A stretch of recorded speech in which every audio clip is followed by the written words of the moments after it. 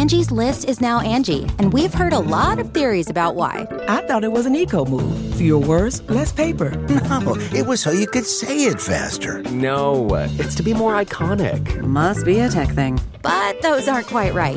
It's because now you can compare upfront prices, book a service instantly, and even get your project handled from start to finish. Sounds easy. It is, and it makes us so much more than just a list. Get started at Angie.com. That's ANGI, or download the app today.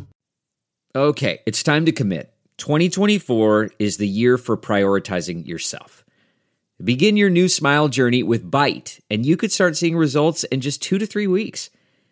Just order your at-home impression kit today for only $14.95 at Byte.com. Byte clear liners are doctor-directed and delivered to your door. Treatment costs thousands less than braces, plus they offer financing options, accept eligible insurance, and you could pay with your HSA, FSA. Get 80% off your impression kit when you use code WONDERY at Byte.com. That's BYTE.com. Start your confidence journey today with Byte.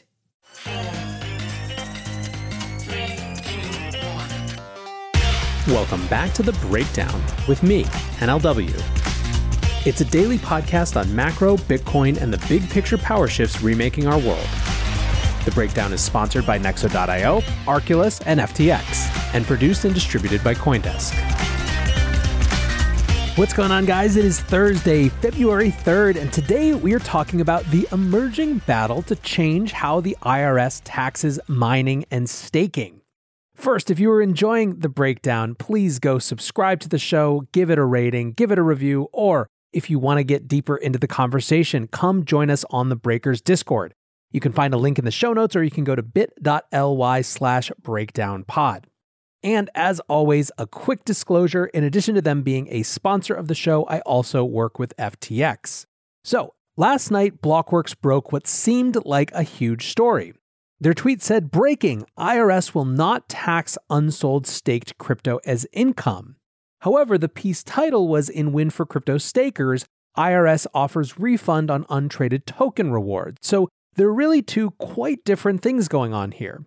One title is a specific case, the IRS offering a refund for a specific consumer. The other is a precedent. The IRS will not, going forward, tax unsold staked crypto. So let's dig into the reality of what actually happened. For tax year 2019, Joshua and Jessica Jarrett paid $3,293 of income tax for the receipt of 8,876 Tezos tokens that they had earned from staking. In 2020, Joshua Jarrett asked the IRS to return the taxes he paid, arguing that the tokens were not income but rather quote-unquote created property. When the IRS didn't respond, he filed a lawsuit in May 2021 with the U.S. District Court for the Middle District of Tennessee. The lawsuit was funded in part by the Proof of Stake Alliance. In December of 2021, attorneys for the IRS wrote to Josh and Jessica's attorney saying that the IRS had been, quote, authorized and directed to schedule an overpayment of $3,793 plus statutory interest. Now, the Proof of Stake Alliance said that basically this was the IRS saying that they agreed with the Jarrett's take on things. Allison Mangiero, the acting executive director of the Proof of Stake Alliance, said, quote, "The IRS basically waved the white flag and said, here's your refund. And they wouldn't do this after litigation has already started unless they thought there was some teeth to Jarrett's arguments." So what did the Jarretts do then? Well, they didn't accept. They decided to decline the IRS's offer and instead are seeking to get guidance from the IRS on whether tokens that are created through this type of activity, this staking, represent taxable income when they are created or when they're sold. Mangiero says if the court reaffirms Jarrett's claim that these staking rewards should be taxed as created property, then there is a legal opinion that other taxpayers can rely on, and they can feel confident when they file their taxes every year. Josh Jarrett actually wrote a statement in his own words, so let's review that. This is an excerpt from his Twitter thread and his statement. Josh writes, "I shouldn't be taxed when I create new tokens through staking.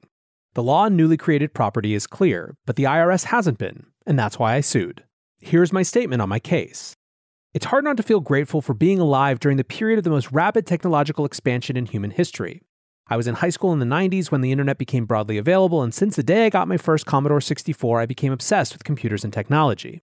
In 2017, I learned about a new proof-of-stake blockchain protocol called Tezos. After doing more research and digging into what made it different, I decided that this was the one I wanted to get involved in and one day use for my business ideas.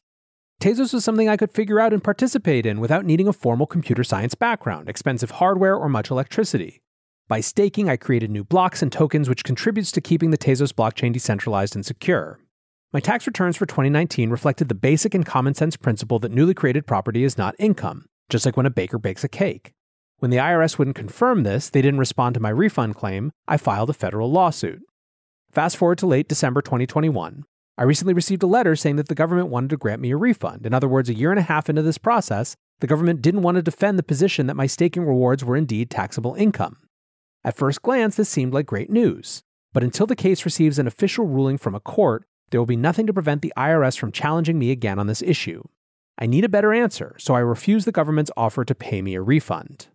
In a further tweet, he reaffirms this, saying, I refuse the offer because I know that until my case receives an official ruling, I have no certainty they won't try to tax me again.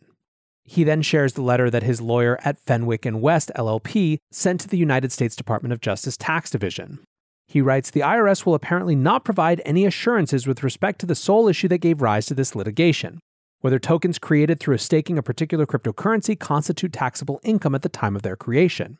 As the question will arise for the Jarretts again in subsequent tax years, they would remain at risk even if they accepted the proffered refund. Therefore, the Jarretts reject the proffered refund and intend to continue vindicating their rights in court. We're happy to discuss next steps with you at your convenience. Nexo is a trusted and easy-to-use crypto platform where you can buy cryptocurrencies at the touch of a button and start earning up to 18% annual interest that is paid out daily. They support all of the major assets on the market and even allow you to swap one asset for another or borrow cash against your crypto without selling it. Nearly 3 million people in over 200 countries trust Nexo with their digital assets. So whether you're just getting started or you're a seasoned pro, get the most of your crypto today with Nexo at nexo.io. Meet Arculus, the next generation cold storage wallet. Arculus secures your crypto using 3-factor authentication, providing a simpler, safer, and smarter way to store, buy, swap, send, and receive crypto. Arculus is offline cold storage. Your private keys are encrypted on the Arculus keycard and are never online. Stay safe from hackers with no cords, no charging, no Bluetooth. Just crypto security made simple. Buy now at getarculus.com. That's GETARCULUS.com.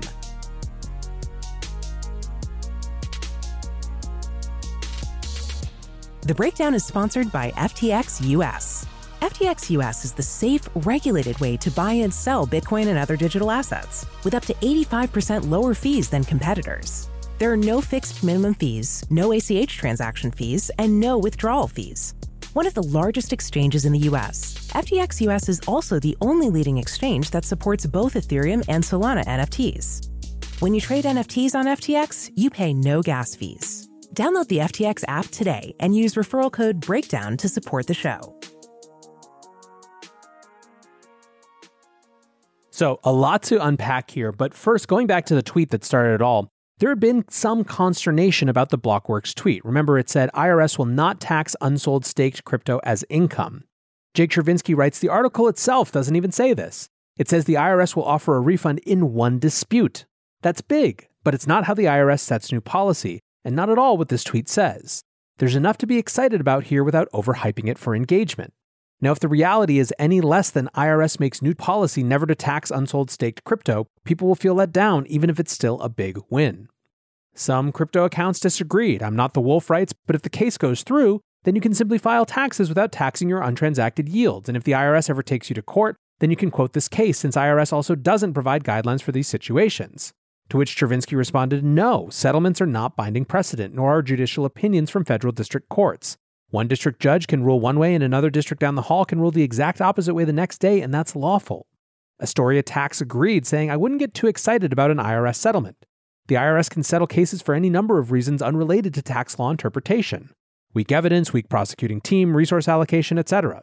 IRS settlement in one single case does not set precedent or guidance. Kobe, the host of Up Only, who needs no introduction, waded in to discuss whether this was just like mining income, writing, yeah, but mining is considered income, right? so receiving the staking reward could have been treated the same way as receiving the mining revenue. Matthew Nymig said no, the idea is that mining or staking creates new property which is not taxed until sold but at ordinary income rates most likely. This is like if you planted tomato plants from seed, grew tomatoes, and were taxed when the tomatoes are ripe as opposed to when you sell them. So what you're getting at is that there is a larger question here of not just staking but mining as well. And CoinCenter sums up those bigger stakes, saying this should not be interpreted as merely a positive development for proof-of-stake validators. It's good news for Bitcoin miners as well. Any block reward from a permissionless cryptocurrency network, whether it's created through a proof-of-work mining, proof-of-stake validating, or some other mechanism, is most accurately described as the creation of value through one's own capital and labor, rather than the receipt of value from an employer. The network allows users to create wealth from their own resources. It does not pay people for their labor. Why is this the more sensible characterization?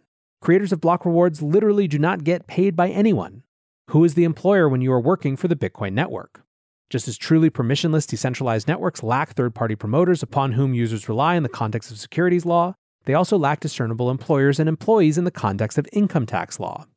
To be clear, this does not mean that block rewards can or should be tax-free, simply that they should be taxed like crops, minerals, livestock, artwork, and assembly line widgets. They should be taxed when they are sold, not when they are created. Treating mining and staking rewards as newly created property rather than income is also the preferred approach of a bipartisan group in Congress, who sent the IRS a letter arguing for as much in August of 2020. Today's news brings us one step closer to winning that fight and one step closer to clear and reasonable tax policy for crypto in the US. This wasn't the only crypto tax discussion yesterday. Bloomberg published Intuit CEO warns of tax bill shock for Bitcoin and NFT traders. The CEO of Intuit said, "We're going to see a lot of that throughout tax season, where folks just didn't understand what they did. And there's a lot of millennials that really did a lot of trading without knowing what the implications are. They are shocked as to how much money they've lost or how much they owe because they were in essence gambling with their money." One specific question is on NFTs.